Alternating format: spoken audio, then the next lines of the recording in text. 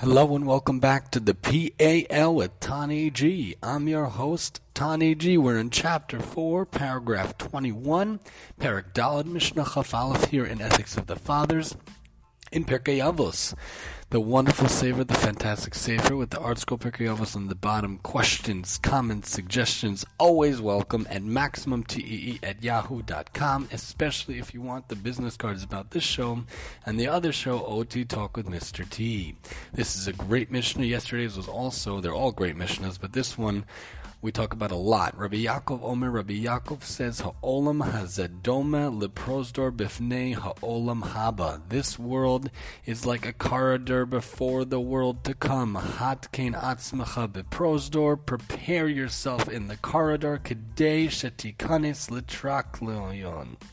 latraklin. Prepare yourself in the corridor so that you may enter the banquet hall.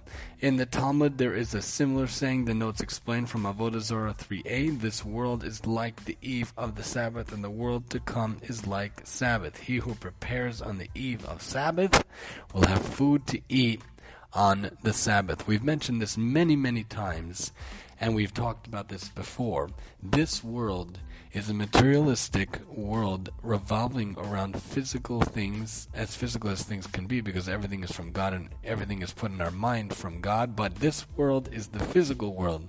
We are here, we enjoy, and we use the items, we use the articles, we use the materials in this world, but it's supposed to be used in a spiritual way, and it's supposed to be used in order to give us the rewards and the benefits that will be enjoyed in the next world, because this world is not everything. If the point of this world and the point of life was just to have a house and then a bigger house and then more money, we would never be satiated, because one who wants 100 will want 200, and one who wants 200 will want 300, and will never be satiated. We'll never be happy just having X amount of money, just having X amount of cars or whatnot, because people want and want and want, and it's never easy to satisfy. It can never fully be satisfied, and it says, there's a saying out there that a person dies with half of his desire not even fulfilled. A person doesn't even fulfill half of what his desires really wanted, and the Yetzer Hara, the evil inclination, always wants us to have more, and always tries to distract us, and always wants to have us pursue that which is nonsense, that which is narishkeit. We say, as a famous Yiddish saying, narishkeit. But if we realize that we're here to really get the next world, we really want to work on ourselves to fix our traits, to be a better person, to make this world a better place. We realize that's why we're really here, to work on ourselves and to make the world a better place. Then we will reap the rewards in the next world. A side point we mentioned a minute ago is that everything here really has a higher spiritual purpose. That's why it could be that everything materialistic has a spiritual function, especially in Judaism. We make brachos, we make blessings before we eat, because we pause and we realize God gave us these things. We're sanctifying things. We're not eating to live. We're not living to eat, we're eating to live. We have to realize we have to switch things around. Many people are foodies, and many people go out there just for the pure sake of the gastronomic pleasure, the physical pleasure of eating. But we say no, the hefech, the opposite. We eat to live. We don't live to eat. So we stop, we pause, we take reflection, and we step before eating the food. We make the blessing. We say, thank you, God, so much for giving us this food, for allowing us to have this food, to give us the number of nourishment we need in order to fulfill more mitzvahs and more obligations, more good things in this world.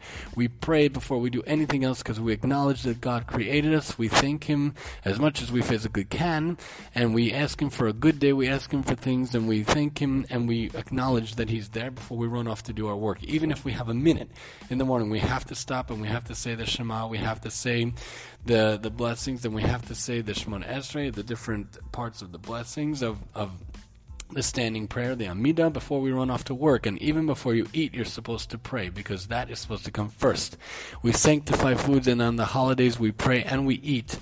But when we eat, we make sure that it's done in the right way, and we pray. And it's not just a day off. Sabbath is not just a day that we don't work. We literally try to sanctify those around us. It's a serene day. It's a happy day. It's a spiritual day, because we take in all these things. We take the physical and we elevate it. Even within the marriage relationship, the private relationship, there's still a certain cycle, a certain way that God sets it up that's brilliant, that allows us to sanctify what could be the most debased and mundane thing, and the most not right thing and not appropriate and righteous thing, but we make it in such a way that it's righteous. You know, the word kadosh and kadesha are very, very similar, very related. A kadesha is someone who does those things for the wrong reasons, who does it as a living, who is with many, many men for the wrong reasons. But when you put the kedusha, when you have the sanctity and you have the proper way of doing things, that's the right way of doing things. You have to put the real holiness in it, and that's the way to do things. So when we realize that this world is the antidote, is the way to go before the next world, we realize it's the interior to the next world, it's the corridor before we come to the next world.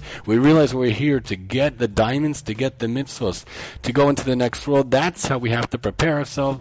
We have to realize we have to elevate everything physical in this world to the spiritual. We have to realize we have to elevate ourselves by doing mitzvahs, by doing good things, and trying to just get more and more in this world. We fix ourselves, we work on our traits, we make this world a better place, and we make the corridor great so that the great chamber we enter will be fantastic. You think the smorgasbord is good? Wait till you see the simcha.